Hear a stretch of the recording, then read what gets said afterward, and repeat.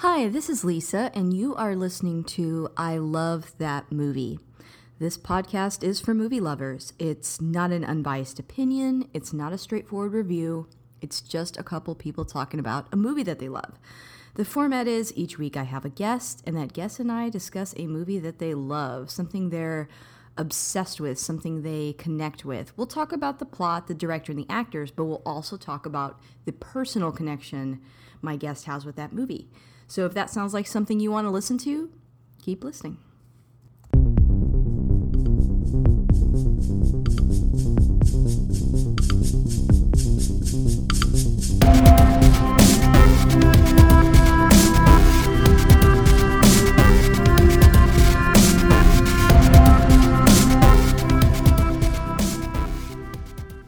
Hey guys, this is Lisa, and you're listening to I Love That Movie. You can catch up with me on Twitter. I am at ILTM Podcast.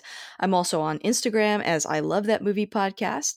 And we have a closed Facebook group called I Love That Movie. It's just a safe space for movie lovers to discuss their favorite films, judgment free. And if you like what you heard today, please subscribe and rate the show. It helps new listeners find us, and we really appreciate it. The last thing I want to plug before we get started is we will have a panel at DragonCon. That's going to be August 31st at 10 a.m. at the Hilton in Room Galleria 6, and we're talking aliens. So watch Aliens a bunch of times, I guess, and prepare. I know we will be doing that. We will record live, but I won't post the episode until I get back from vacation. So looking forward to that. And I've got a returning guest with me here today. I've got Chris Balga. Hey Lisa, hey everyone, how you doing today? Hey Chris, we had you on our Ghostbusters episode and also my 2-year anniversary episode because you made the top 5. No, I mean it's kind of shocking my first time on it and then making the top five. So it was definitely kind of an honor just to be on it and then being on it for the anniversary. So happy to be back. Yes, and Chris, before we jump into the movie we're going to talk about today, why don't you introduce yourself a little bit to the audience? Oh, my name's Chris Balga. I live in North Carolina. I'm a assistant principal at a local high school and have actually started my own podcast. It's called World's Finest True Believers, where we talk about guest comes on. As I've said on my show, when Lisa came on, it's kind of modeled after hers, but with comics and graphic novels. A guest comes on and chooses their comic book or graphic novel, comic book arc or graphic novel that they're favorite from any publisher, and we do a deep dive into it. Yes, and I love your show. You just made me feel so comfortable because I love to read comics, but I'm not quite as seasoned of a comic book reader as I'm sure you are and many other listeners. So you really kind of helped guided me through that whole process. Like of course, reread it. The arc that we talked about was Batman and Robin Eternal, but I also really appreciated all the background information that you give on like how the comic artists got their careers started, how they put the story together. It's a really fun listen, so I highly recommend you guys go check it out. I'll put it in the show notes as well. No, thank you so much. That means a lot at that point. It gives me that opportunity to uh, look at the writers and artists that sometimes I know about and don't know as much, and so it gives me an opportunity to kind of share that what I find out. Now let's talk about the movie we're going to talk about today. So what movie are we discussing today? We are discussing Star Trek II: The Wrath of Khan from 1982.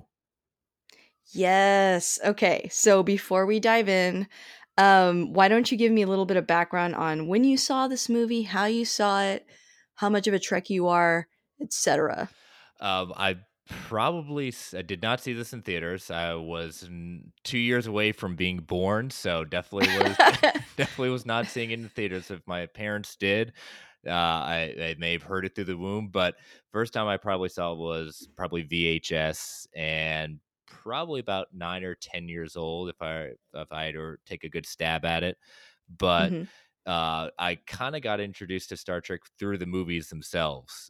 Gotcha. And Okay. so I believe this was my first at that point, and by the time I was watching it, Next Generation was on TV, so kind of got binging before binging any chance I got to see Star Trek: The Next Generation, watched that, and then just kind of fell into all the movies and, kind of became a bigger movie buff of Star Trek, but always, I think Next Generation I've watched, did not get into Deep Space Nine, not to knock Deep Space Nine. It just, No, it, no offense taken. it passed me by at that point. I'll give it another chance. But watched Voyager.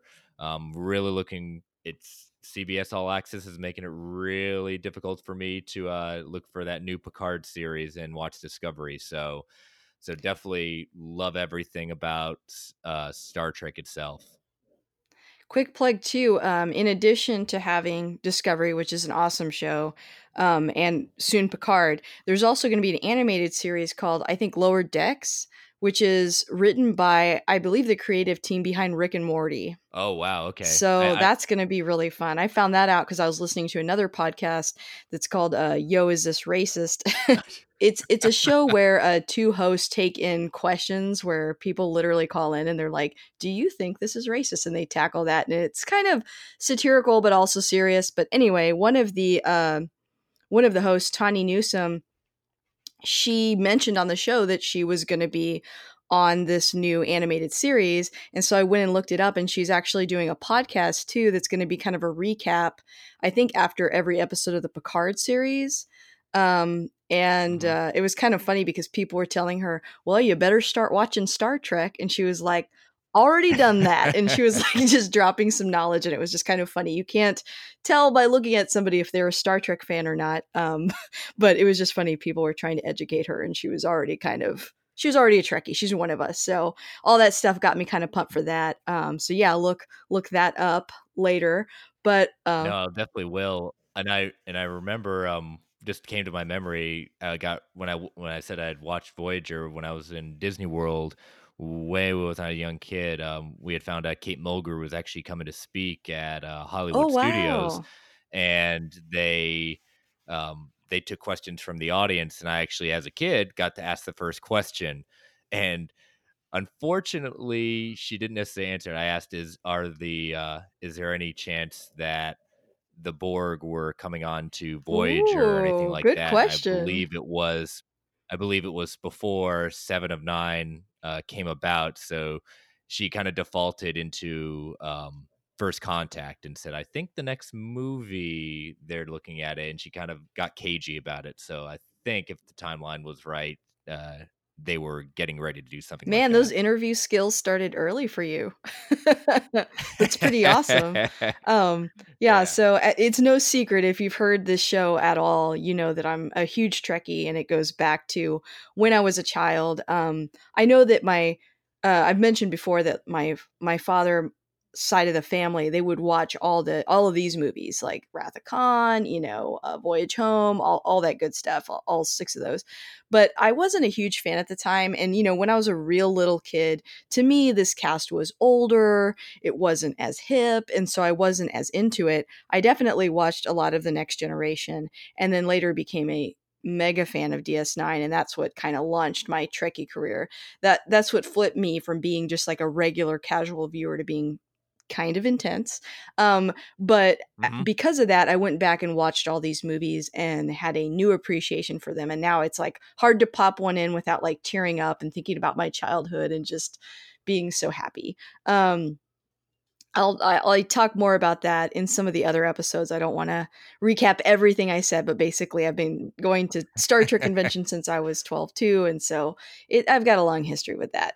But with that said, the Wrath of Khan I think is definitely one of my favorites. I think it's probably considered the strongest of the original movies, for a lot of reasons that we'll talk about here. And I'm just like super excited to dive into it. I was just watching the commentary track with Nicholas Meyer.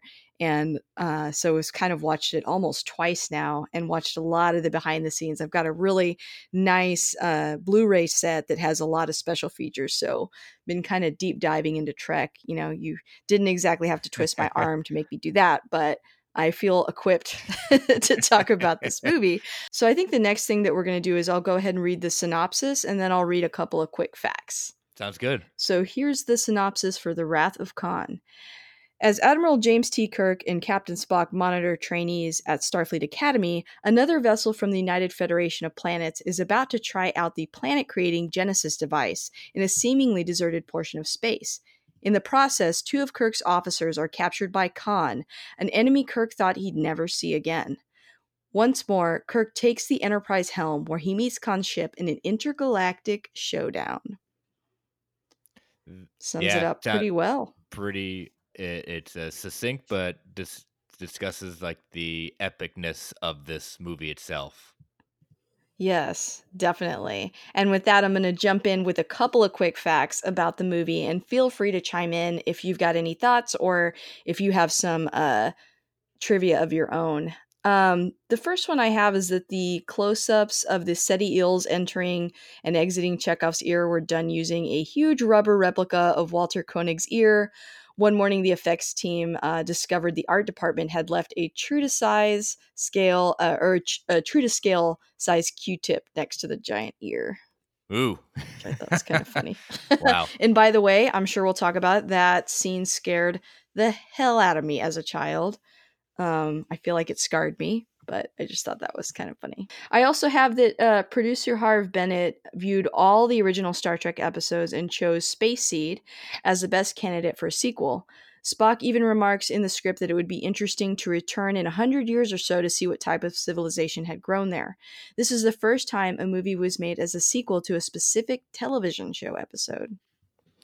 I mean, it was a pretty epic kind of episode itself, and making sure that someone. I mean, I saw the originals way after they aired, but with the idea of the someone that could go toe to toe with Kirk. Right. Yeah. We'll kind of delve more into that when we talk about Nicholas Meyer, but I think one problem he saw with Star Trek the Motion Pictures, there wasn't a strong villain. And so it made sense to go back because he wasn't really a Star Trek fan. He didn't really watch the show. He had to go back and watch the whole series. And then that's just what stuck out to him as like, this is a villain that can go, toe to toe with Kirk and that fans will recognize. And I just think that was such a smart move. Um, and I think it does stand out, and that's why to this day I feel like a lot of people, even if they're not huge Trek fans, they tend to like this movie out of all the other ones. And especially just coming off of motion picture and the controversy behind the reception behind that. Right, yeah, exactly. I also had, and this was kind of interesting to me because I've thought about her since then and wondered how she got this part and, all that good stuff. But Kirstie Alley was a fan of Star Trek as a child, and Spock was actually her favorite character, and she would fantasize about being his daughter. So when she, which is like hella nerdy, I love it. When she auditioned for Savick, she did an impression of Leonard Nimoy's portrayal as Spock because she knew the character so well. And it's funny because I noticed, I think I just did notice this when I was younger watching it, but it does say introducing Kirstie Alley. So this even predates her on Cheers. She went on to win like a Golden Globe and I think also an Emmy. So she was really like coming into this completely brand new. In the commentary track, Nicholas Meyer said that she wore her Spock ears to bed. She was just so excited about getting to be a Vulcan. I mean, look at that. She's even a Trekkie, just a diehard Trekkie, and that kind of, who knew that unless you listen to commentary track or look at behind the scenes. But she's one of us. Right. Yeah. I just feel like, especially back in my day when I was younger, I would keep up with like a lot of like Hollywood gossip, and she's just gotten such a bad rap for so many things. So you kind of forget like that she's just an actor, and so hearing that about her, I thought was just so interesting. I feel like that's definitely gotten lost Well, kind in the of, details of her career. and kind of adding on to that, I found out something else with the casting. Kim Cattrall was actually Nicholas Meyer's first choice for Oh Savick. yeah, I saw that. That's so interesting. And proved to be unavailable. And then you flash forward to Undiscovered Country, which Nicholas Miles also directed. Savick was actually supposed to return as a major character, but Cattrall said she didn't want to be the third actress to play Savick, and so that's when they Yeah. changed it to Lieutenant Valeris. Yeah. Yeah, I did read that. Last quick piece of trivia that I have is that Kirk and Khan never meet face to face in this movie. All their interaction is through view screens or communicators. This was because Ricardo Montalban filmed his scenes separately from the main production in order to accommodate his filming schedule of Fantasy Island. I mean, yeah, he became a huge. I mean, he was already a huge star, and then Fantasy Island blew him up even further. So he was a pretty busy guy. Yeah, he was in demand for sure. Yeah. Did you have any other quick things you wanted to throw in there? Yeah, looking like Nicholas Meyer himself had said on the commentary and reading up on it, he'd actually never seen Star Trek before, but he really wanted Mm-hmm. to make this movie when he heard that they were looking at it after he wrote and directed his first movie, Time After Time. And when he joined the project, the the film itself had gone through 5 drafts and scripts. And so when he got his team together, he said, I want you to pick the best things out of all the scripts, whatever it is, themes, people, whatever. And the things that were kept were the Genesis planet, Khan, the death of Spock, Kirk meeting his son, and then Savick. So Yeah. it was interesting bringing that amalgam together. Um, a couple of people were kind of holding, not wanting to come on the film. George Takei or George Takai, I always forget how you pronounce it. Um, Initially declined to appear, and William Shatner had to convince him to come on. Leonard Nimoy initially had absolutely no interest in doing a second Star Trek movie when he reluctantly got convinced to do the first, and he finally got persuaded by Harv Bennett, came him on, and when he promised a death scene, and an early draft of the script had the death scene taking place at the beginning of the film, Oh and wow. that leaked, and fans got really angry about it, and Yeah. some people think it was Gene Roddenberry who kind of leaked it. So Meyer has had the idea of the Kobayashi Maru sequence. Let's kill Spock there and throw him off. And so Kobayashi people, Maru. Sorry. yep. So they're able to throw him off, but um, which was good on their part, because what a way to hide that whole idea of, spoiler alert, Spock dies. Yeah, and I mean, even after this movie came out, that continued to be controversial. There's so many decisions that Nicholas Meyer made that are controversial, and they directly conflict with what Gene Roddenberry wanted in the show.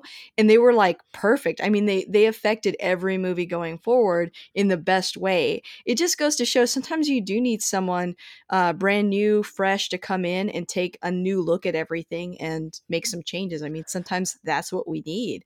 Um, and with that, I do want to transition into talking more about Nicholas Meyer. I've got so much stuff that I want to talk about in regards to him because I just found the story of how this movie got made so interesting. You already Hmm. mentioned about how hard it was to bring everybody on. I know they even removed Gene Roddenberry from a direct role in the development of Wrath of Khan due to concerns he was the main problem with the motion picture's lukewarm reception.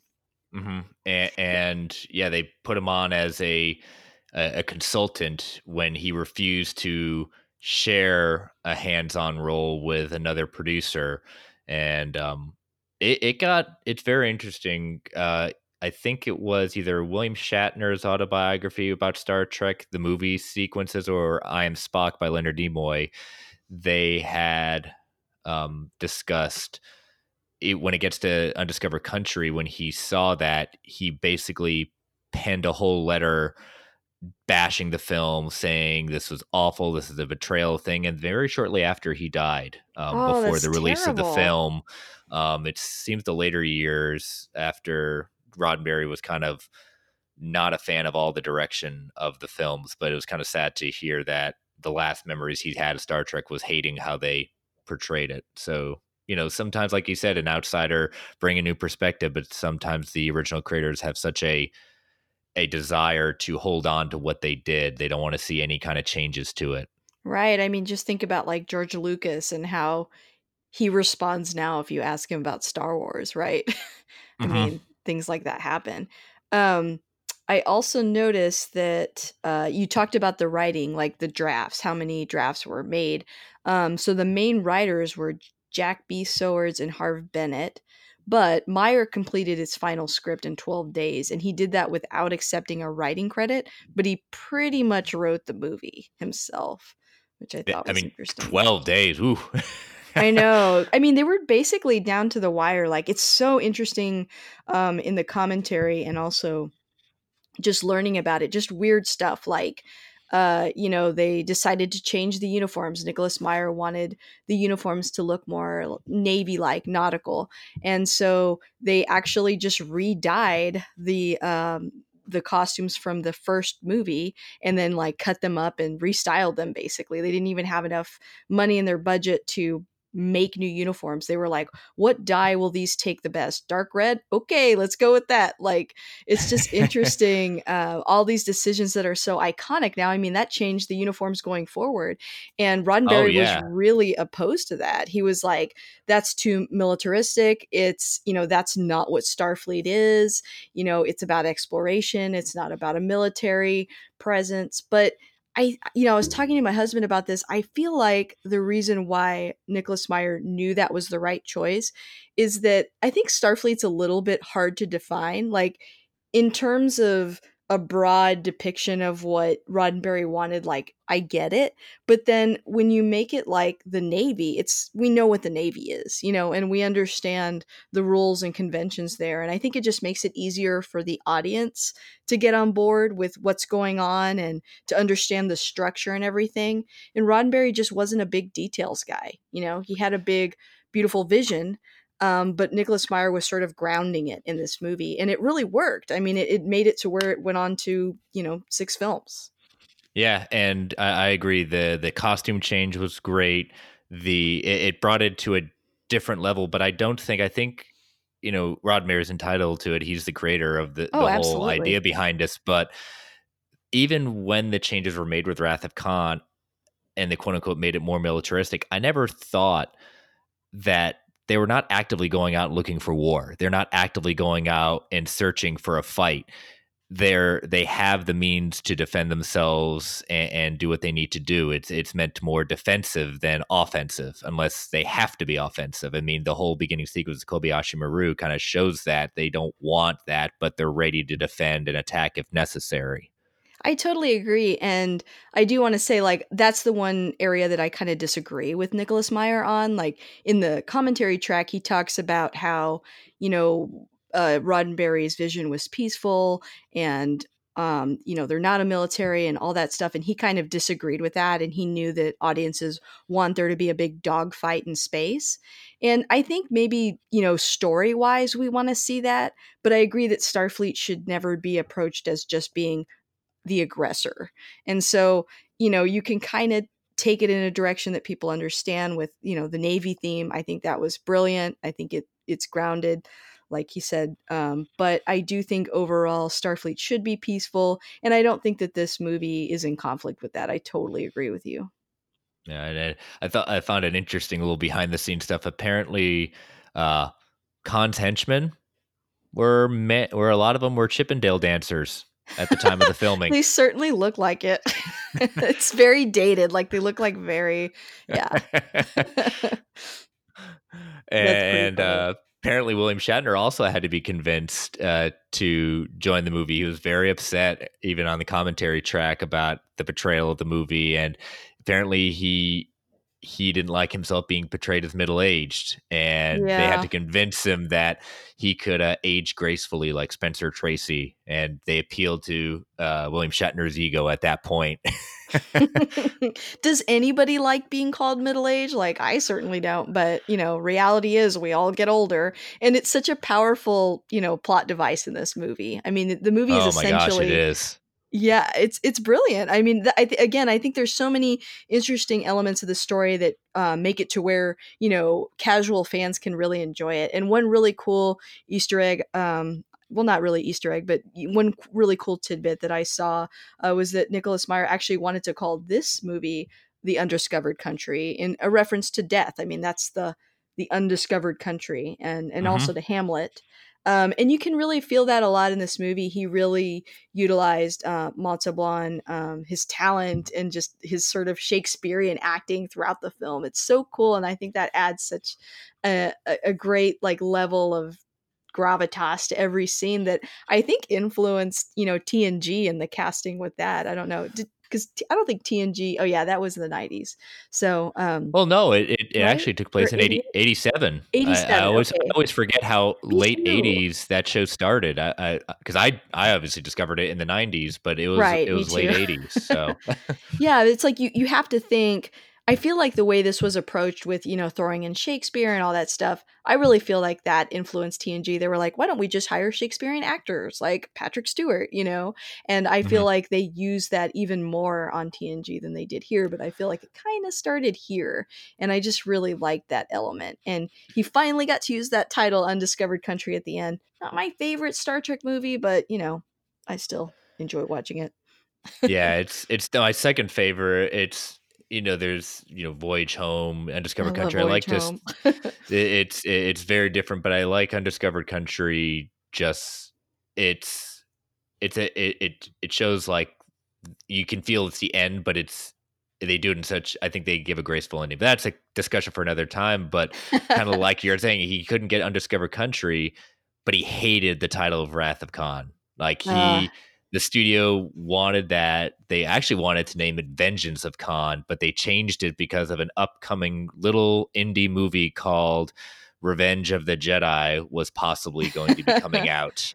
And then yeah, last good minute they call. changed it to Return of the Jedi. So neither film had revenge in their title. Gotcha. Yeah. Well, another problem with calling it the Wrath of Khan is that you automatically know Joaquin Khan's going to be in it, whereas it was sort of supposed to be a reveal. Like he Mhm. dramatically reveals himself in the movie, so I can understand the director being like, I don't really want that to be the title. This is blow the surprise instead of, oh Yeah. no, we can always have them deny Khan's in it. Oh God. No, no. Down that rabbit hole. Totally. Well, I think this is a good point to, we've already kind of started talking about the movie. Do you want to talk Mhm. about some of your favorite scenes? Yeah, definitely. Kind of not even a scene, but just the starting off of the soundtrack by James Horner. Mhm. This is definitely. I love soundtracks, but James Horner, man, he.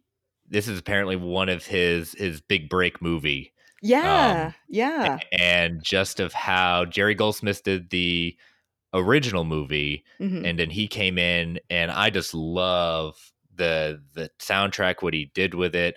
One of my favorite sequences is I think it's entitled Kirk's Explosive Response, Mhm. and it's the attack when the surprise attack that he ends up shooting at Reliant.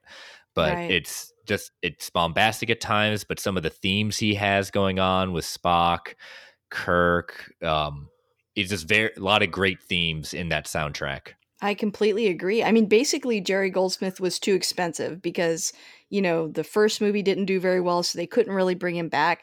And you're right, that's what gave James Horner his break. And I'm so glad that it did because I think that the music in this movie, I love Jerry Goldsmith, by the way. I want to say that really Mhm. quick. Obviously, the guy's a Oh yeah, genius. nothing Nothing but love. taken away It's from just him. But this is a different movie and it's got a different vibe. And, you know, Nicholas Meyer kind of wanted this sort of, I don't know if this is the right term, but this is what's coming to mind, sort of swashbuckling adventure type seafaring music. I mean, he wanted it to be exciting and not like the standard Trek. And you can really hear that in the score. I don't think I noticed that as much growing up, but after I heard that, I definitely paid more attention to it. And I was like, yeah, the music's like really fun and it's exciting and it is different Mhm. and it really fits with the vibe of the whole film. And so no, I totally agree with you. Really appreciate his contribution to that. Yeah, so moving on from the actual sound before we get into the first scene, just the first scene of the movie, you're expecting it says on the Enterprise.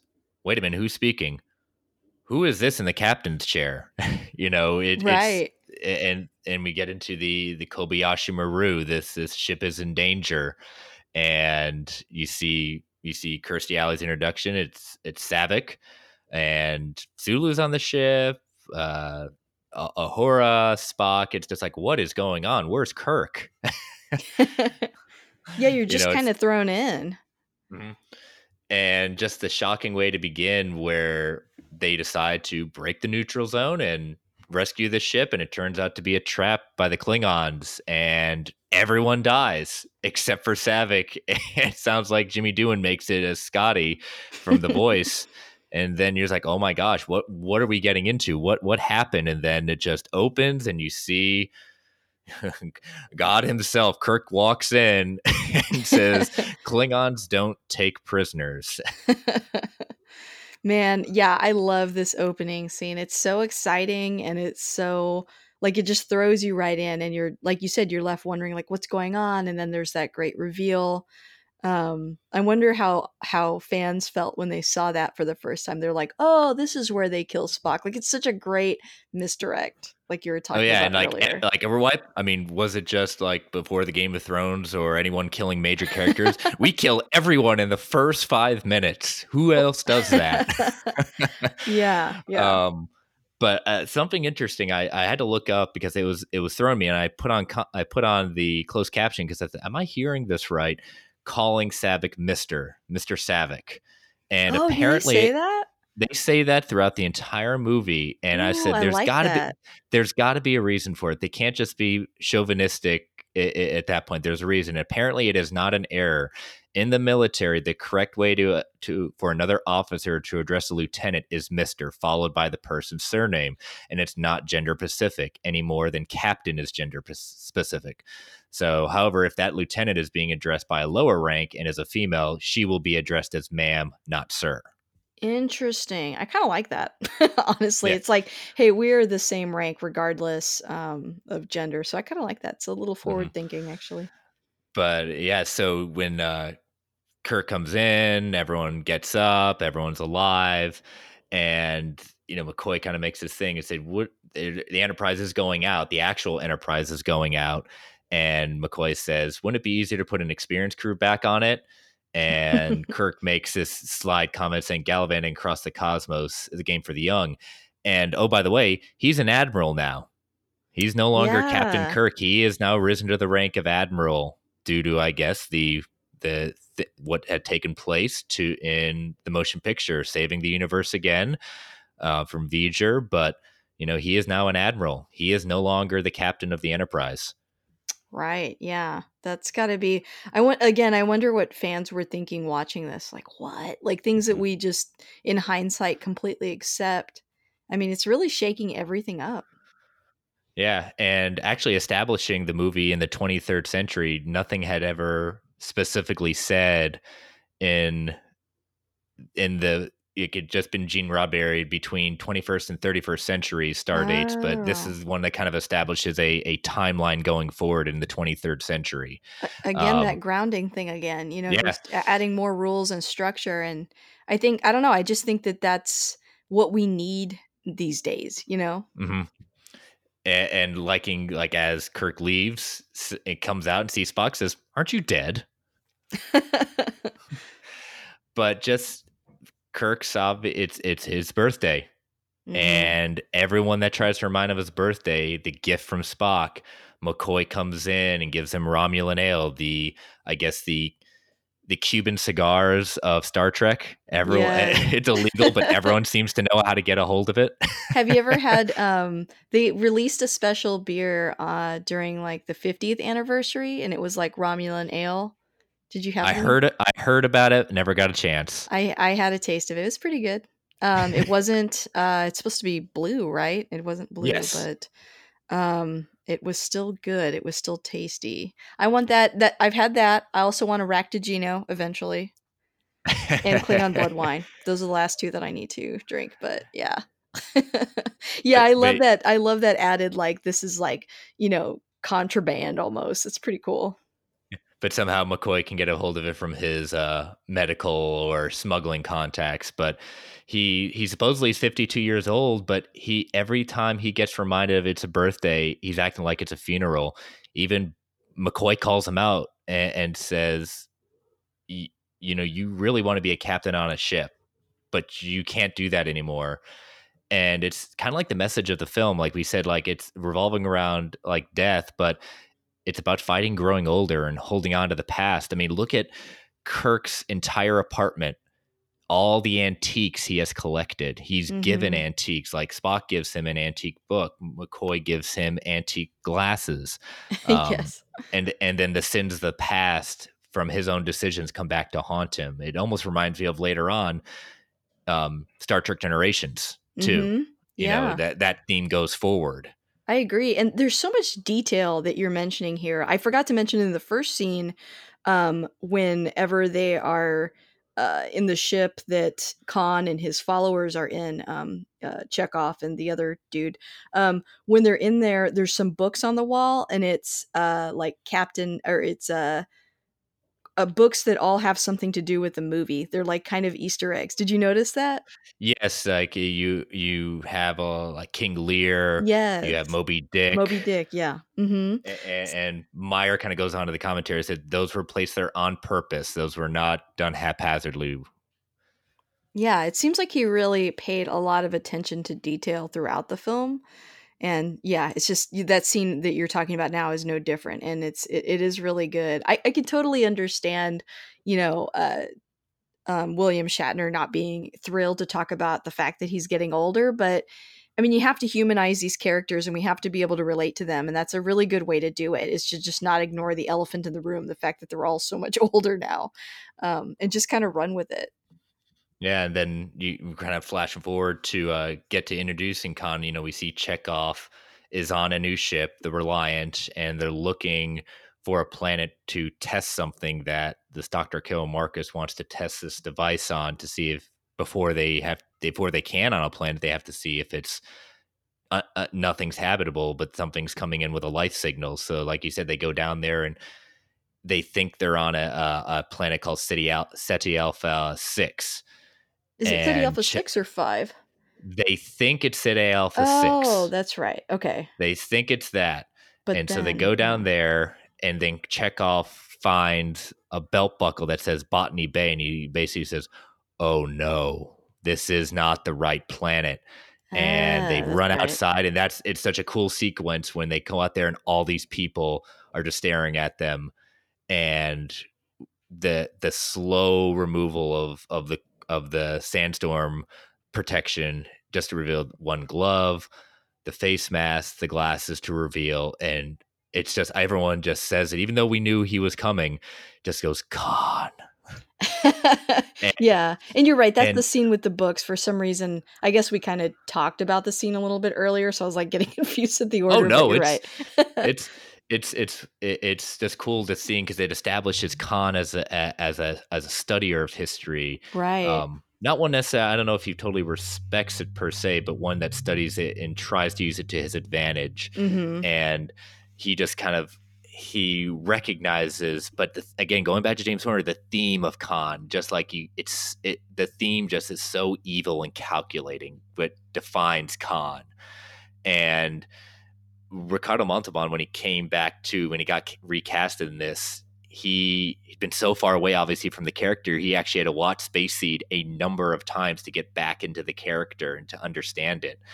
And I kind of laugh when Meyer says in the commentary as Khan's walking around at the ship talking to Chekhov, saying, and yes, that is his real chest. He did a lot of push-ups.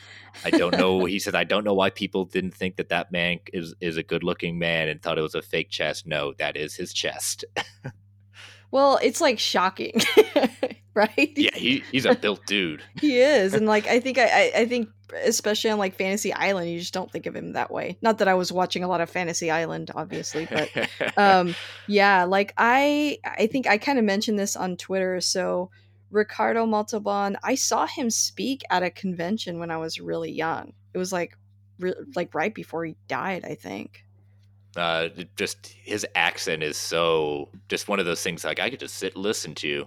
I know. In fact, the director was saying, I watched like a sort of tribute to him.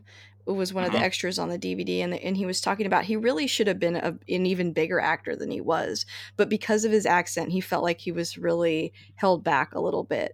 now he'd be like super famous. You know what I mean? Like Oh I feel yeah. like people are a Uh, little more open minded now. Like he would be like Pedro Pascal or something. But back then, things were different. So he got a lot of parts that were kind of a little hammy, you know, mhm. and more caricature. And so this is a part that he got to really explore that was, very fleshed out, and it could really showcase his talents. And very much his own in the sense of it didn't matter. Like he could have had an American accent. He has his Right. accent. It didn't matter.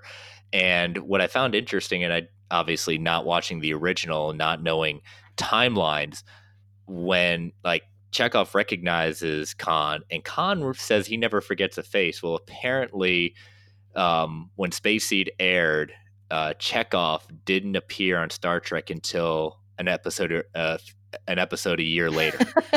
And so, however, Khan still recognizes him, and this is consistencies is explained by the assumption that Chekhov was actually working on the ship during the event, but not on the bridge, and that he and Khan met off screen. And Walter Koenig joked that Chekhov made Khan wait in line for a toilet once, explaining Khan's vivid memory of him.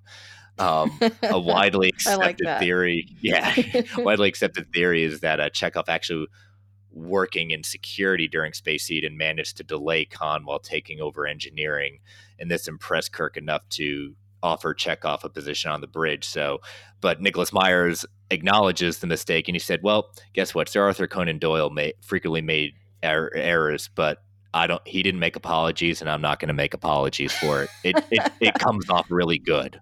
Yeah, I feel like Nicholas Myers is so funny. His commentary track is awesome. But like, yeah, he's definitely not shy, and like comparing himself to Sir Arthur Conan Doyle, I thought that was funny.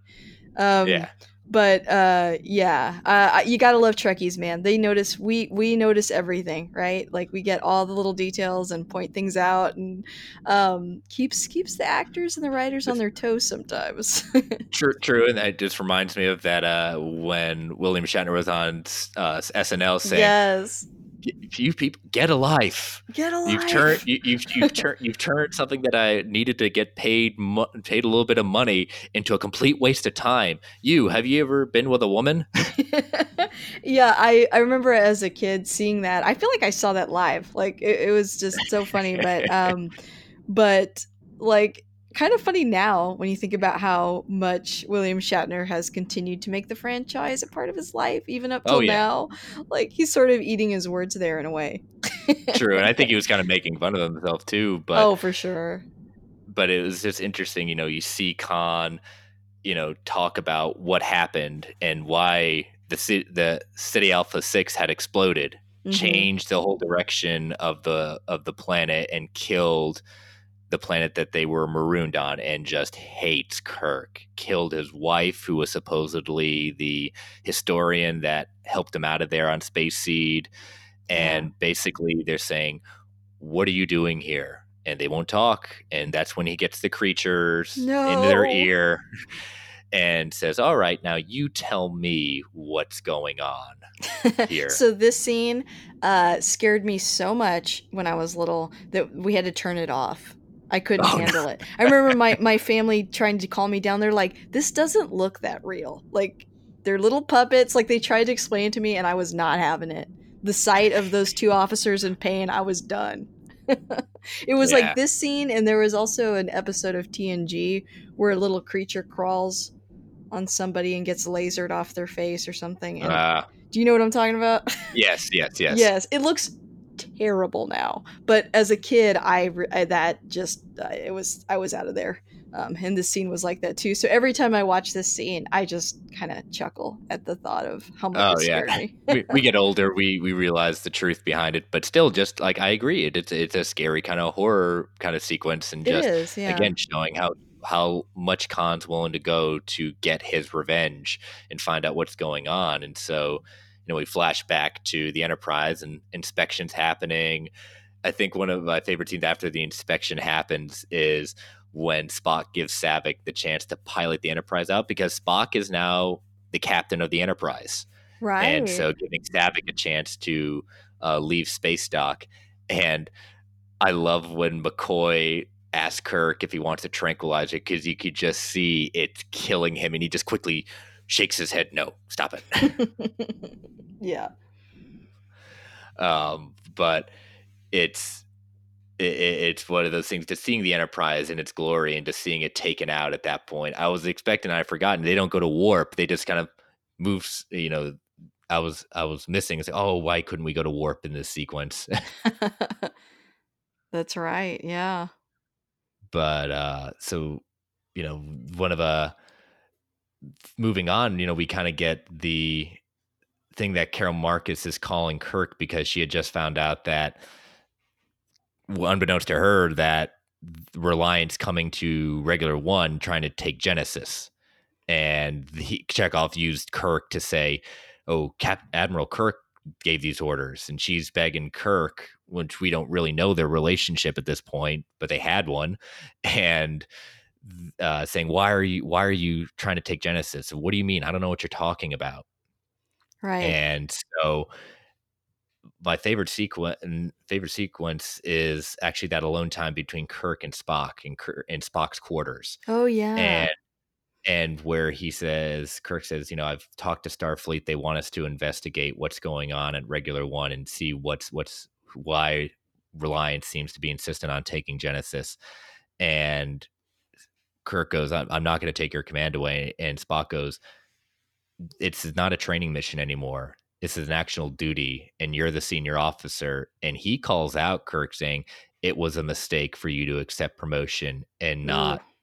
not continue on as command of the ship. Wow. Yeah.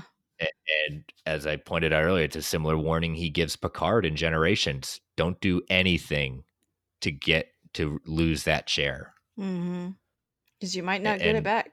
you might not. And even though we've only had a few people portray Spock, and Leonard Nimoy just is just amazing at this. He's just awesome at this. It's I his can't imagine. character. Yeah. Yeah, I mean, not saying anyone else hasn't done a good job, but he's just so good in this scene. Mhm. He really is. I wanted to touch really quick on with the Reliant. Did you watch some of the behind the scenes about the Reliant itself? A little bit. Yeah, that the main thing that was interesting to me was that I guess they designed them here, and then they would send the plans to a guy in Israel who would put the ships together. And when they did that, he sent the the blueprint back, and he signed it. He said looks good, but he signed it upside down, and and they were like, "Oh crap!" He looked at this whole thing upside down, and he's making an upside down ship right now because I mean this was 1980s, so they wasn't like they were firing off emails or anything. So Mhm. um they were like, well, what should we do? Should we tell him no and tell him to write? And they were like, we actually just don't have enough time or money, like we're just gonna have to make it work. So the Reliant is upside down, and they just added some things to it to make it look like they meant to do that, but after that, you can't unsee it. You're right. Everyone, we've ruined the Reliant for you. We are so Sorry. sorry. But I love that about this movie. I love that there's so many things like that, like with their uniforms, just like redying them, or, you know, um, or the fact that this ship was upside down. Like, there's so many decisions that were made, like kind of on the fly because they had to. And I feel like you get a lot of great results sometimes with that. I mean, sometimes you get Oh bad yeah. results, but it worked out with Rathacon. So just wanted No, to I mention mean, that real quick. a mistake became an iconic ship at that point, Hmm. and we finally get our quote unquote first dogfight. As actually, one thing I found a first for this movie, when Kirk and McCoy and Spock look at the whole thing of Genesis, the computer simulation of it, that was actually the very first complete computer generated sequence ever used in film.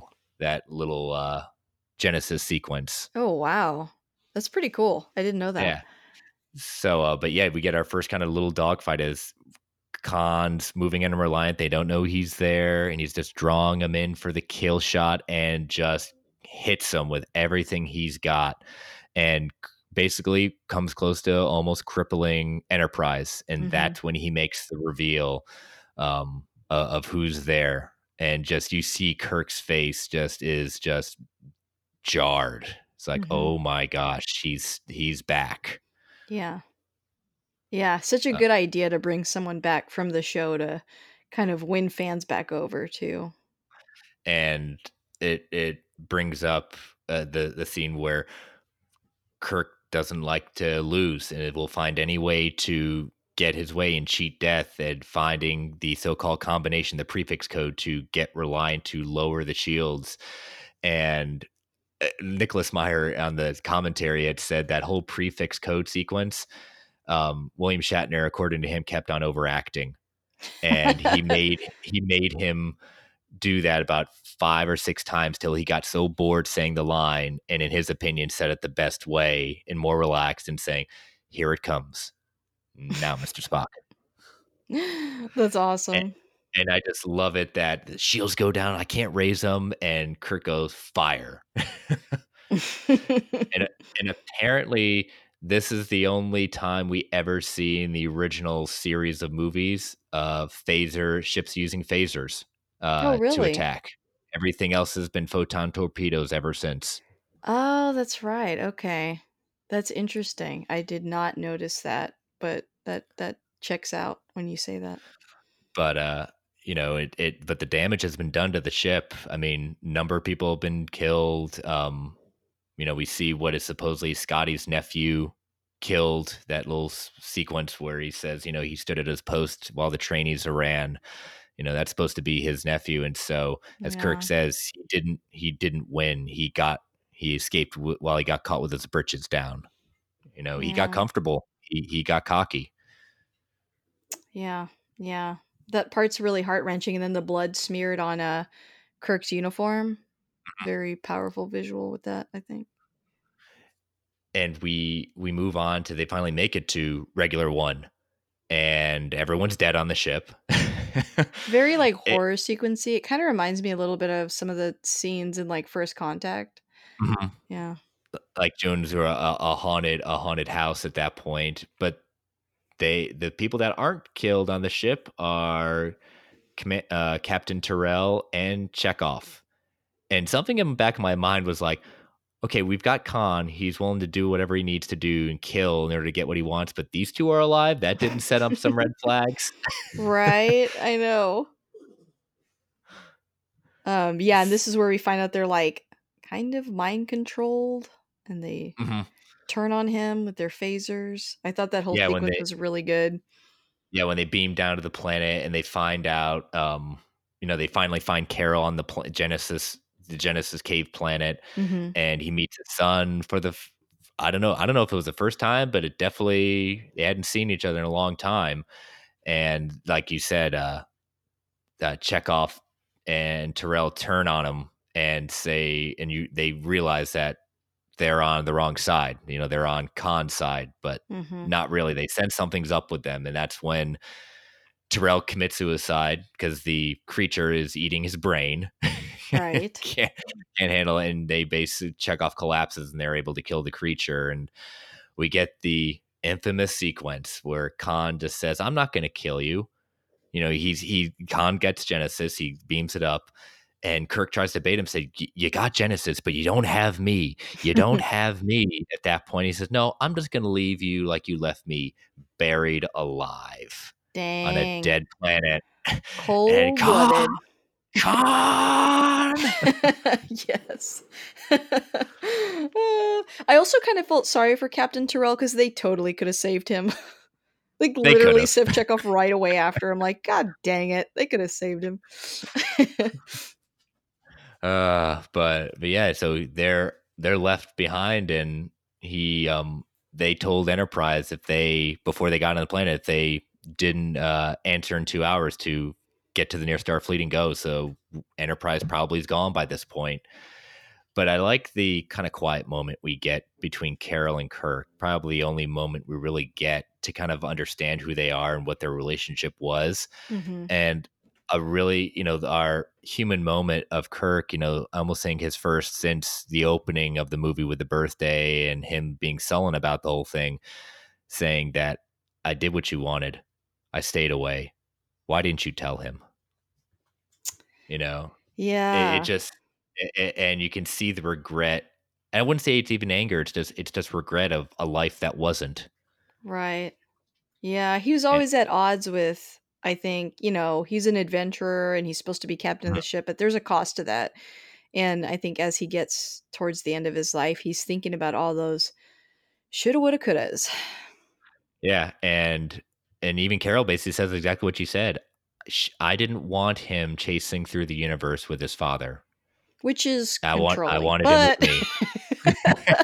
I don't know if that was the right choice, but maybe that's just my judgment. I shouldn't be so judgy, I guess. And then she gives him the credit saying, "He's a lot like you, though." Don't worry, I didn't tell him about you, but he's like you. Oh. And so it's just like it kind of makes it. I don't even think it was meant to be a funny line, but it kind of like saying, "I've got a man that I haven't seen in 15 years that's trying to kill him, and I have a son that hates me enough that might actually help him do it." Yeah, yeah. And then we actually see what Genesis is in a cave, like this whole a whole dead cave turned into life and turned into Mhm. this like lush area. And I'll tell you what, some of those sequence that it looked like they did an oil painting Right, with it. yeah.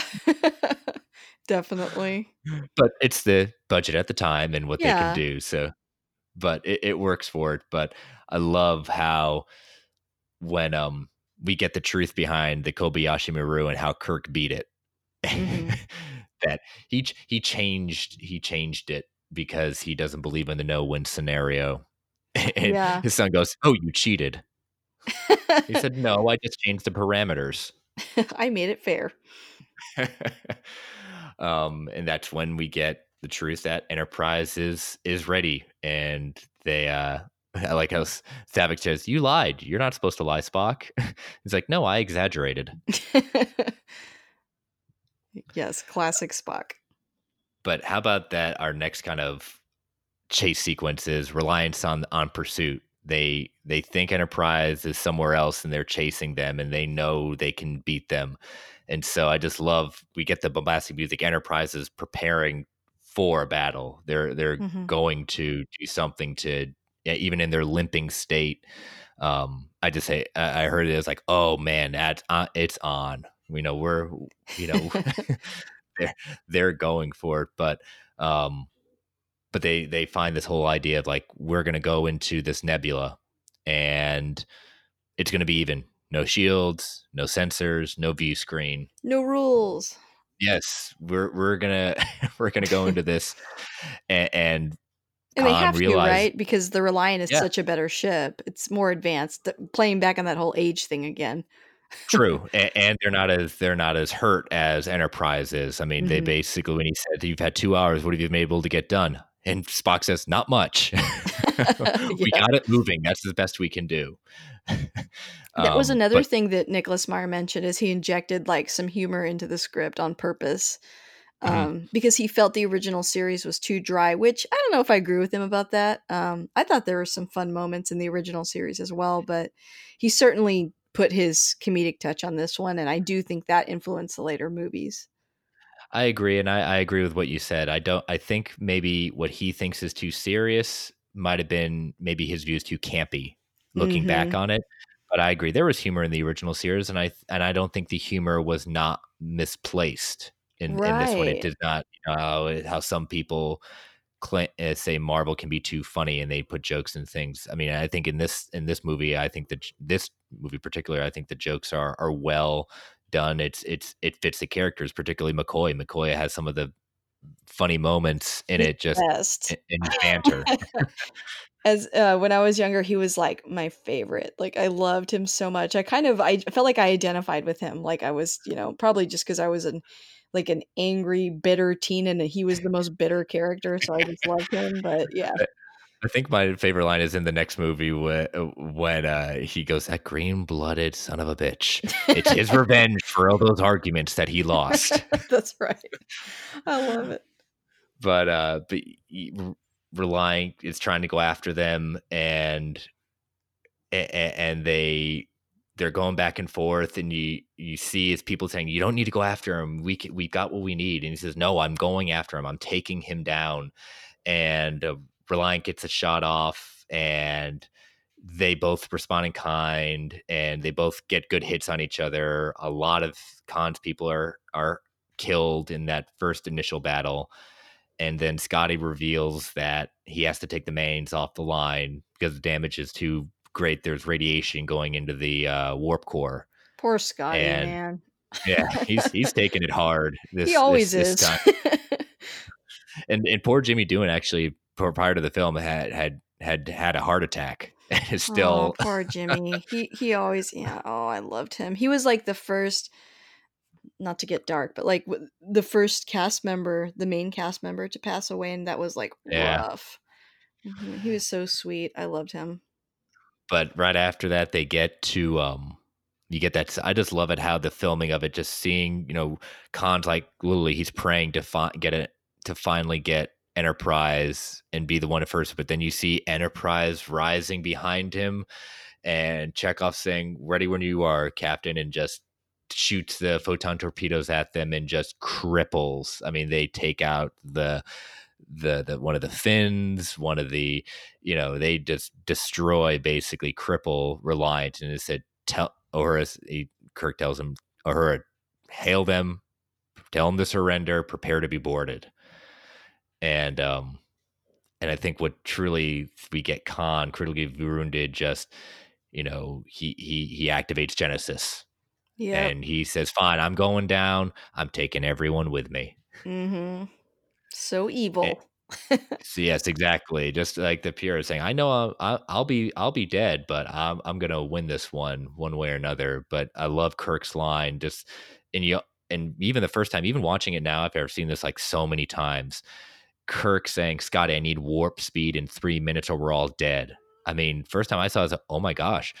I mean, a lot of times throughout this movie, you say, "Oh my god, I are they? They're not going to make it." Yeah, and I mean, The Kirk's usually not that dire. I mean, he's always like, Mhm. "We're gonna get out of this." Now he's like, "We need to go." Yeah, Yeah. and it's almost like a message you spit in the face of the Kobayashi Maru. Now it's time for you to realize that there's a reason behind this whole thing, and I almost Mhm. think that's one of the things that um, Into Darkness does really well Mhm. is looking at that whole idea of like there's a reason for the Kobayashi Maru. They You know, definitely you focus on it way more. Yeah. what yeah, and I think they do a real good job with it. Mhm. But yeah, this is almost penance for doing it in this, and I like it how subtle it is when Spock hears that he has a thought, just gets up and Yeah. leaves. Ugh. And I see it's like, wait a minute, what the heck are you doing? Where are you going? And you see McCoy stop Spock, say, "What are you doing?" He said, "There's radiation here." Saying, "No human can take that." He says, "Well, I'm half human, so I'm not all. I can take it." And McCoy says, "You are not going in there." And Spock says, "You're probably right. How's Mister Scott?" And then puts the Vulcan nerve pinch on him, touches his face, the Vulcan mind meld, and tells him to remember. And apparently, according to some stuff I'd read and heard, that Spock's mind meld with McCoy wasn't in Meyer's original script. Nor did he Mm. direct the scene. It was added after test audiences supposedly wished there was hope that Spock could be revived. I was gonna say there's Um, a lot of hope at the end. I mean, yeah, for it to have caused so much controversy is almost funny now because they leave so many like little things that wouldn't make sense unless he comes back. But yeah, it's just he's so beloved at this point. I mean, he's mhm. really, I think he's like the favorite, you know. But Um, even in Leonard Nimoy's biography, he had two. He wrote a book called "I Am Not Spock," and then that's right. then he wrote "I Am Spock," and I listened to the audio so many times when I was a kid because it was one of my favorite books to listen to because Leonard Nimoy did the audiobook. So how can you not pass that up? And it's great Yeah. because he has a conversation. If you ever get a chance to download the audiobook, it's really cool because he has conversations as Spock talking to Leonard Nimoy going Oh, back I and forth. love that. It's really cool. But he basically says how much he hated the character at that point. He wanted to be done with it. That's why he was so intrigued about killing off Spock. But according to that biography, Harv Bennett approached him during the filming of the scene and suggested doing the mind meld as a thread we could pick up in a later film. And it was Nimoy that suggested the single word "remember." And he makes no mention of the studio ordering the change, nor being any test audience screenings. He does state that Paramount had concerns from the outset that they wouldn't accept the death, and that Meyer had reservations about doing the scene. It reminds me a lot of the way Harrison Ford felt about Han Solo. You know, in Hmm. the original Star Wars movies, he really wanted him to like die off, and he did not get his wish granted. For many, But many years later. yeah, many years later. But it's kind of interesting how some of these characters that are just so incredibly iconic, it's like that there's a lot of weight to that, and I can totally understand the actors just sometimes being like, I just need to get out from under this Mhm. and making peace with that later. Oh yeah, and you see him Spock enter into the chamber, and Scotty comes after. What are you doing? No, don't do that. And I'm like, as a kid, I'm just like, what is he doing? What? Oh my god! You can't die. You can't do this. No, no, no, no. And then we flash back up to the bridge, and Sulu makes the comment to everyone, says, we're not gonna make it, are we? Mhm. And saying, "Oh my gosh, that's really happening."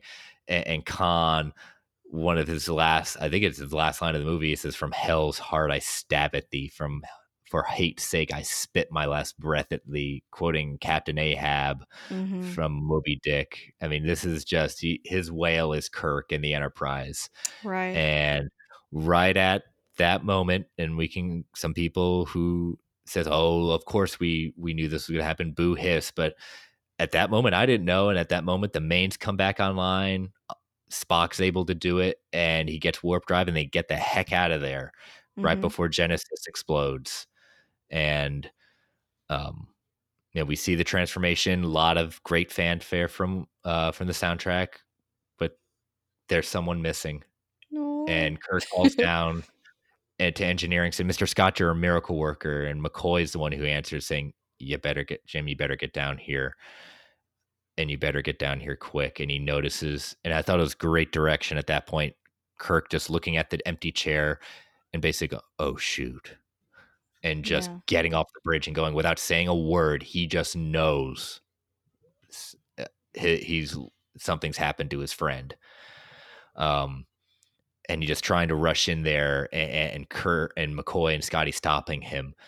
Oh my gosh! I think as a kid, I even tear up a little bit seeing it now, Oh, but I for know I was sure. I was, I like, was in shambles as a kid, and now as an adult, it really gets to me. I think the blocking of the scene is part of why it has so much weight to it. Like, it's just done so well, just the way they switch perspectives from behind him, in front of him, the way they position them when he's slumping to the ground. Everything about it is just, ugh, it's so good.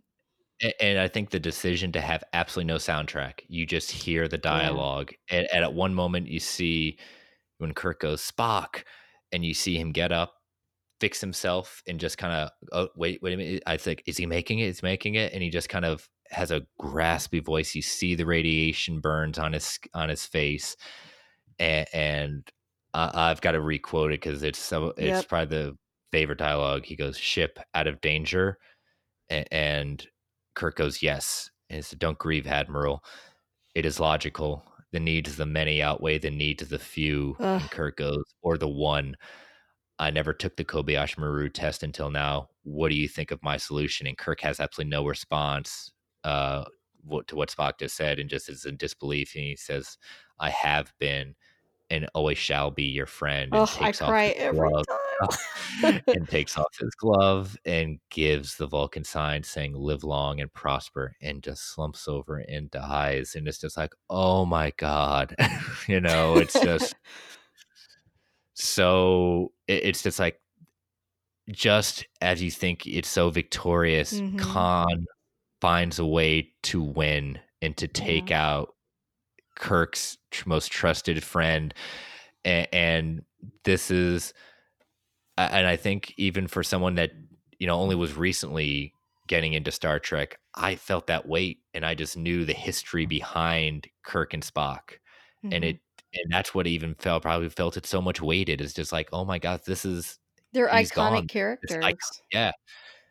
And the funeral scene, Kirk eulogizing Spock and saying, out of all his encounters of the travels, Spock was the most human.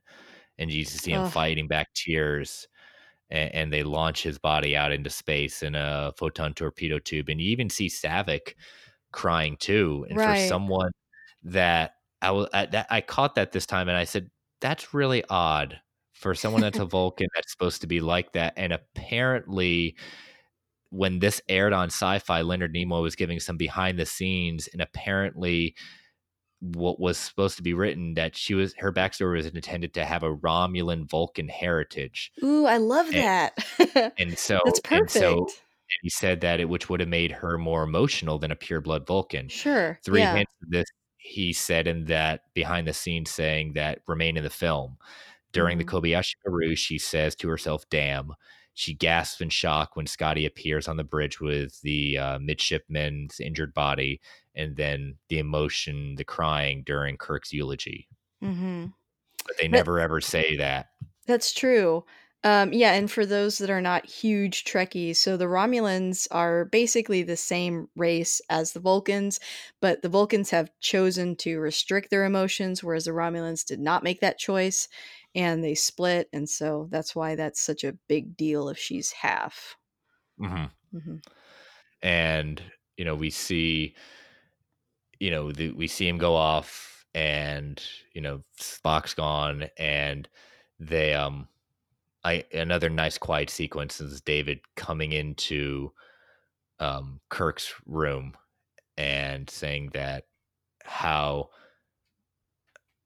he praises his dad, saying how it's saying for saying like how he remembered Kirk saying it's not how we face death, it's as important as how we face life, Mhm. and that he was wrong about Kirk and that he's proud to be his son, and he goes for a hug. And I like it that Kirk looks like he's struggling with this because, and I don't think it's because he doesn't want to hug him, it's because he he never got that opportunity to see him grow up, and he's just like, oh my gosh, is this happening? Am I getting my son back? Yeah, and also I think it should be reversed. He should be saying that to him. I'm so proud of my son. Yeah. So it's like I just think he's been dealt a lot of blows of like you really are getting older and you really are gonna die someday and now your best friend died and I'm never gonna give up attitude has just been proven wrong. And then his son being like, I'm proud of you and being like the more mature one. I felt like that was also kind of, rough for him. True. And that the son is teaching the father, you Right. know, and praising him. And, they go to the bridge and they see Genesis, and McCoy says a line saying, he's not really dead as long as we remember him. And Meyer says in the commentary he had read about a, a biography about the Holocaust during the Holocaust, Raoul Wallenberg, who is famous for saving all the huge amount of Jewish people from the Holocaust, and someone had made that line when they couldn't. Mm. Raoul Wallenberg, famously, we're not sure if how he made it out. We know he's no longer alive, but someone had said, "Well, he's got to be dead." Well, he's not dead as long as we remember him, and he loved that line so much. He told McCoy, "I want you to say." He ran out of the set that day and said, "I need you to say this line because it's perfect Wow. for I it." love it.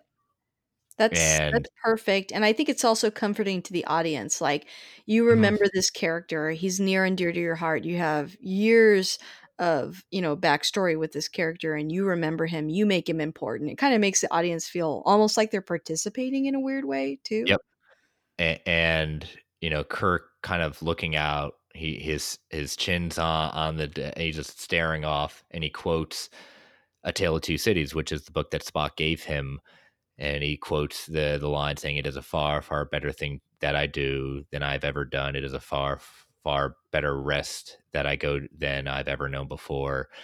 And um, for the first time, McCoy says, McCoy asks him, are you okay, Jim? And he says, how do you feel? And he says, I feel young. I When love early in the that. film, he said, I feel old.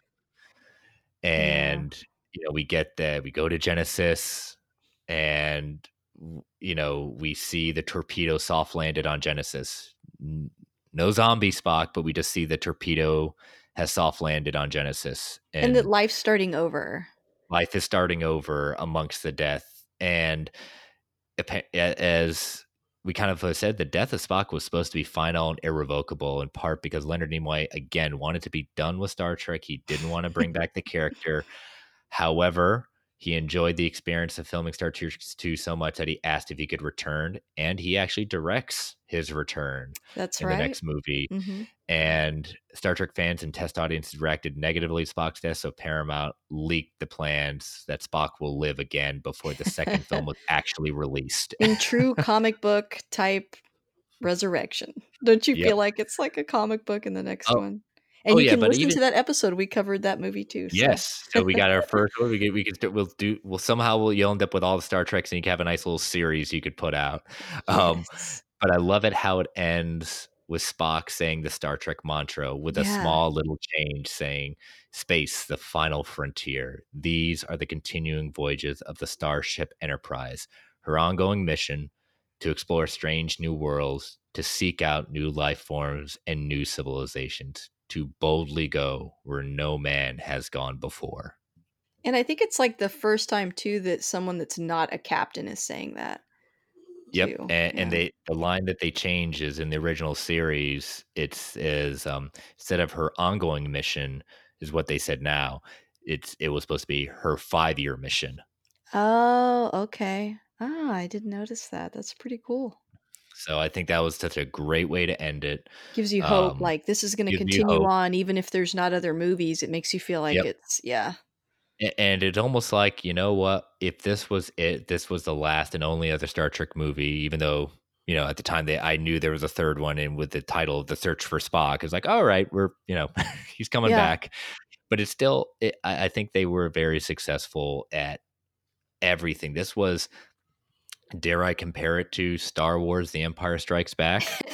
You know, I'm sorry, Star Trek fans that just hate Star Wars, but I love them both. I think, Right. I but was kind of a hater when I was younger. I really liked Trek more, and I think I was sort of I'm always picking like the underdog franchise. You've probably noticed that about me, but um this was more my speed. I really like Star Trek, but as an adult, I like them both. I have a Luke Skywalker costume now, so I got to nice. say I'm a fan of both. But it was one that, uh, in some ways the good guys won, but in a lot of ways Khan won. Mhm. Khan got a couple of wins He in did. namely the death of Spock. He is the direct reason for that.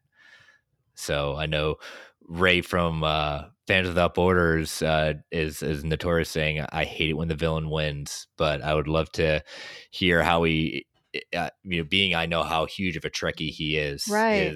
That's a good is question. We have to ask him that. And I'm always yeah. trying to get him to come on this show. I name drop him sometimes. Ray, Yes, you come Ray, on. you gotta come on, buddy. You gotta do this. You can pick anything you want, but I would love to also hear you on. Yes, especially on Star Trek. Yeah. Yeah, that is Yes. interesting. See, for me, my favorite movies have strong villains. I feel like the villain is only as good, has to be as good as the hero, or a hero is Mhm. only as good as his villains. And so I love that. I think that's why this movie sticks out in people's minds so much more than some of the other ones.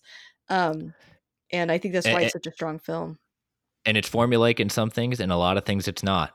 Like Mhm. I think Myers and even though he's the uncredited writer, I think he did a good job of bringing shock and taking chances with this series and bringing a different direction to it that obviously worked Yeah. because, as we said, it was emulated and continued on with the rest of the movies, the next generation, and so on and so forth. Right, yeah, I think it heavily influenced how the next generation uniforms are designed even, and the look and the tone of that show as well. We kinda touched on it a little bit. He talked about designing the inside of the ship sort of looking like a U-boat a little bit, with some of the screens, and also he mentioned, like, he added, that whistle in the very beginning. Mhm. And I remember when I was watching it this time, I was like, "Did they ever use that before?" Like, I had to go read about it, and I was like, "Okay, they didn't. This is all intentional." And I love even the way that they design, like, the consoles. There was a woman, gosh, I can't remember her name. I think it might have been Carol something, but she talked about how she played, like, the accordion. And well, okay, let me back up. She didn't like on the show that a lot of the characters would look up while they were touching a screen. And she's like, "How do they know what they're doing when they're constantly looking up, but their hands are like flying across a keyboard?" And then she Oh thought yeah. about the fact that when she plays an accordion, she's not looking at one of her hands that's touching all the buttons because she knows where the buttons are. So she designed the console to kind of have those type of buttons on them. Mhm. so that it would look more natural when the characters weren't looking at them. Although the real answer is it's boring to watch a show where everyone's looking at a screen. But, so they have to look at the big screen at the window or whatever you want to call it. Their windshield, whatever you call that big thing. But that's more exciting to look at for everyone for dramatic purposes. But True. it's funny that she noticed that, and so she influenced the design of the console. And I really feel like all the other bridges started to kind of look like that after a while, the way they look in Mhm. this movie. So it's a big change, I think. That Uh, circular kind of design. yes. hmm so I guess we're getting towards the end here. Yes, Yeah. yes. Uh, why do you like this particular Star Trek movie so much? Why do you think you've seen it so many times? Um, I love a lot of things about it. I simply love how the movie makes Kirk probably the most human and vulnerable we've ever seen him. Right. And, and I find myself personally really relating to his personal struggles that he's had in this movie, the struggle of getting older and how to feel youthful as each year passes. Last 2017, 2018, I just struggled personally with finding a direction to my life. Mm. I just felt stuck. I wasn't happy. Just trying to find something to enjoy. And so I spent a lot of time actually watching this movie a number of times that year and seeing how Kirk had these struggles and made me see that I could learn to persevere against the odds. I was kind of in my own Kobayashi Maru scenario and I had to find my own way to persevere against the odds. The birth of my kids, my wife, I eventually got a new job. My passions helped me with that. And kind of like, Kirk says, Dan, I feel youthful again. Yeah. And, Yeah, I like that a lot. That's awesome. and, the movie does such an amazing job with the character development. You truly feel for each one of them, and I challenge anyone, as I said earlier, not to tear up as when the death sequence of Spock. And Ricardo Montalban is just he probably goes down as his portrayal in this movie as one of the most best villains, who's not only evil but just calculating. Right. No, I totally agree. I think, as I mentioned earlier, one of the main reasons why I really like this movie is I love the villain. And I think that, there's enough different things about it. You can tell that somebody came in that wasn't a super fan with, fresh eyes and kind of did their own take on it. Like, what are the best parts of all this? And let me put that into a movie. And I think because an outsider did that, he made a movie that outsiders can enjoy. So you don't have to. I think it helps to have that background with Star Trek and to know who Khan is and all that stuff, but you don't have to have that. As a little kid, I don't think that I had all that background when I saw this movie, but I got it, and it was Hmm. still really enjoyable and very compelling. I think that he does a great job fleshing out who Kirk is, as you've mentioned, and who all these characters are and what the themes are, and I think they're very strong. And I love finding out that he added so much detail that influenced so much going forward, because I think part of why I've always liked Star Trek so much is because it is so immersive. I was talking to Hmm. a close friend, my friend Kara, that she kind of introduced me to Trek and ruined my life, basically. Like, now I have no life, like William Shatner said. But I said when we were younger, not that our parents were like broke or anything, but I didn't really go to summer camp. We didn't go on ski trips. We didn't go on trips to Paris in the summer. She and I had a lot of nights at her place eating pizza and watching Star Trek. And that was literally enough for me. Like, it was just such a fun world. And, um, such a big part of my like childhood and teen years, and uh has just always stayed with me. And so I just really love this particular movie, and I love the franchise so much. And I'm really happy that like now there's just so much out there for people to sort of get involved with and watch and enjoy, that fans can kind of find the show that works for them or the movies that work for them. But this is kind of where it all started. And this is one of my favorite films, so I, yeah, And highly recommend. and and yeah, I think it's when they actually asked Nicholas Meyer to come back and do the third movie, and he was adamant no. Um, he wanted to keep Spock dead. He liked a finality to it, but I almost like it that he did come back with Yeah, Undiscovered Country because he brought something else new to the franchise that I also think the Next Generation and other movies emulated too. That you could bring some seriousness to it and make it right. even a little bit political and still not and still feel like a good Star Trek movie and what Star Trek could be. And I just like that The Outsider keeps on bringing something new to that. The I kind of echo your whole thing with Star Trek in the sense that anyone can be a hero within Star Trek. You don't have to be a certain person. You don't have to be a man. You don't have to be a female. You don't have to be a certain race. It's so this idea of everyone can bring something to the table.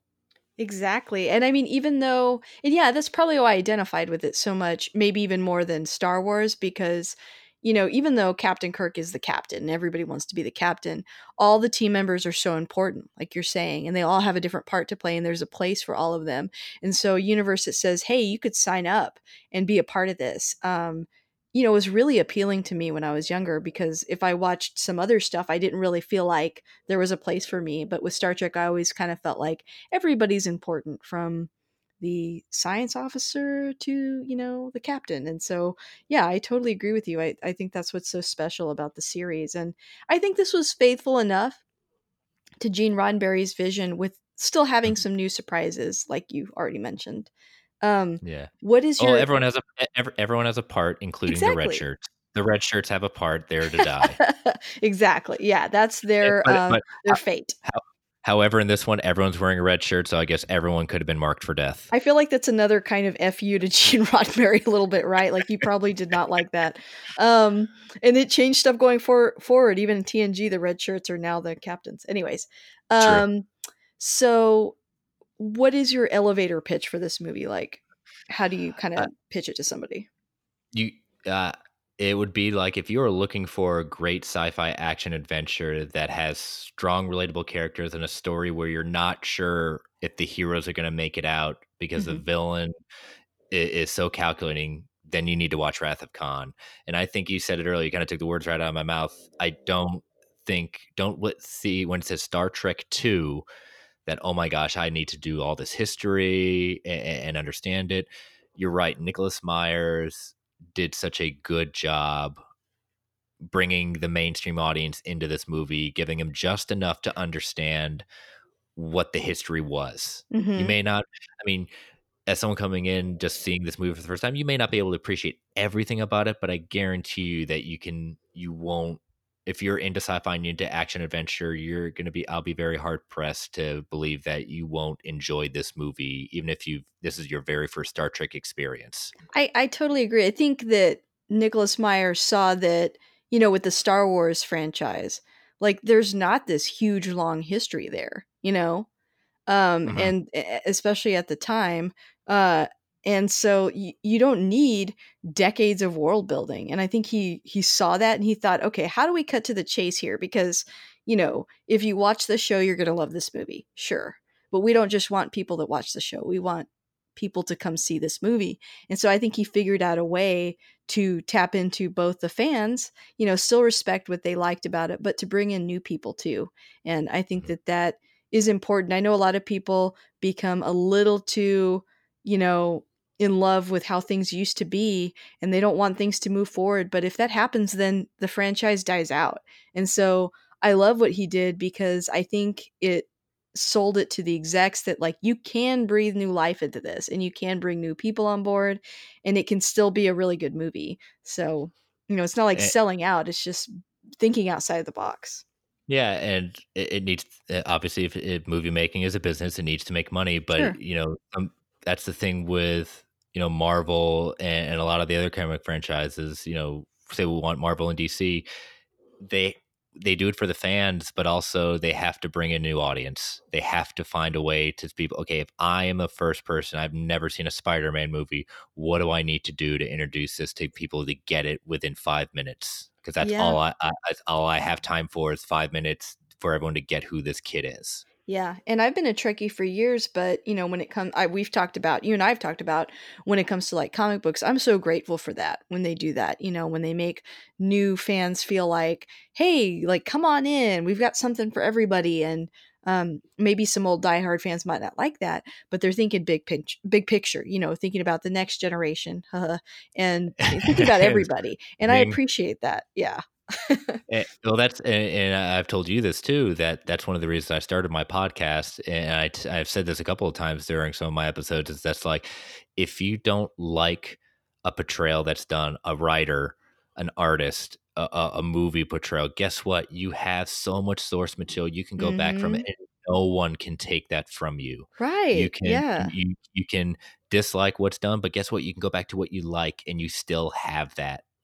And that's what I love 100%. about different directors, different writers, artists, comic books, movies. Otherwise, it's just like I look forward to the next take. Will I like it always? Maybe. I don't know, but I'm willing to give it a chance. And guess what? A lot of times I've been apprehensive, and sometimes I'm pleasantly surprised, and other times I'm not. But guess what? If I, as I said before, if you don't like it, there's always something else you can go back to that you did like. I agree. And I forgot to mention too, we've talked about it a little bit, but the other thing that I love so much about this movie is the stakes. I think I'm always talking about the stakes. I Hmm. want to believe that they're there. And you did such a great job of explaining how, this movie did that so well to where you're kept on the edge of your seat, even though these characters are supposed to be untouchable. And it rewards you in the end with they do kill a main character. So, yeah, way before Game of Thrones, like you said. People are expendable, but in these franchises. So yeah, that's what I love about it. And I think that's why it's such an exciting film. And some of the other ones are really good, but this one has, I think, probably some of the highest stakes. Oh yeah, I mean each one of the films has its own kind of, you know, moment and what makes it great. Hmm. Even number five, there are good things in number five. Did you ever say stuff like, okay, the even numbered ones are good and the odd number ones are bad? I remember we used to say that growing up. We're like, this one's going to be good because it's even numbered. This one was bad. It's because it's odd numbered. Like we made up a whole system of why some of them were good. No, I think, like I said, I know this is I love that movie. If I have to pick a least favorite from this, and it's probably the standard one. Unfortunately, it's Final Frontier, number five, Yeah. and I know they're probably the defenders of it. I think there is good stuff, but I didn't have that kind of like the even and the odds. I think I enjoyed almost every one of them. And if I have to rank my two lowest ones, it's Final Frontier and the motion, and number one, the motion picture. Um, I don't even remember the last time I saw the motion picture all the way through. So I couldn't it even tell you what the plot was. it's a journey. Yeah. And again, there are defenders of it up and down. I am not taking that away. My Sure, opinion. no. Yeah, same here. I mean, they're all fun to watch, but Yes. yeah, those would be ranked lower for sure. Um, well, on that note, Chris, I want to thank you so much for carving out some time and for picking this movie. Like, once again, this has been such a blast. No, I've enjoyed it. Thank you for having me back. I look forward to hopefully another opportunity, and definitely will be Yes. calling to you to jump back on my podcast at that point, because I've always enjoyed talking with you, and I enjoy, even hearing your episodes. I've never seen the movies. I just enjoy hearing about it, and it doesn't spoil anything for me because it'll get me to have my own watching experience to see and to take what you all talk about into that movie and appreciating it more. So I think I what you're really doing with appreciate this that. Thank podcast you. is great. Well, that's awesome. Where can people find you? You can follow me personally on Twitter. I'm at Chris Balga, Balga spelled B as in boy, ALGA. You can, again, my podcast is World's Finest True Believers. It's pretty much on almost every platform: Apple, Google, Player FM, Podbean. If it's not there, let me know. So again, we can find us on Twitter at Finest Believers, and you can shoot us an email at world's finest believers at gmail.com. So no, it's and as I said, this show has been the inspiration for it, and I look forward to talking with you again, Lisa. And again, thank you again. This was awesome to talk about another one of my favorite films. Awesome. Yes, you have to pick your next one soon. Thanks so much for coming on. Have a good one. Thank you. You too. Bye bye. Bye.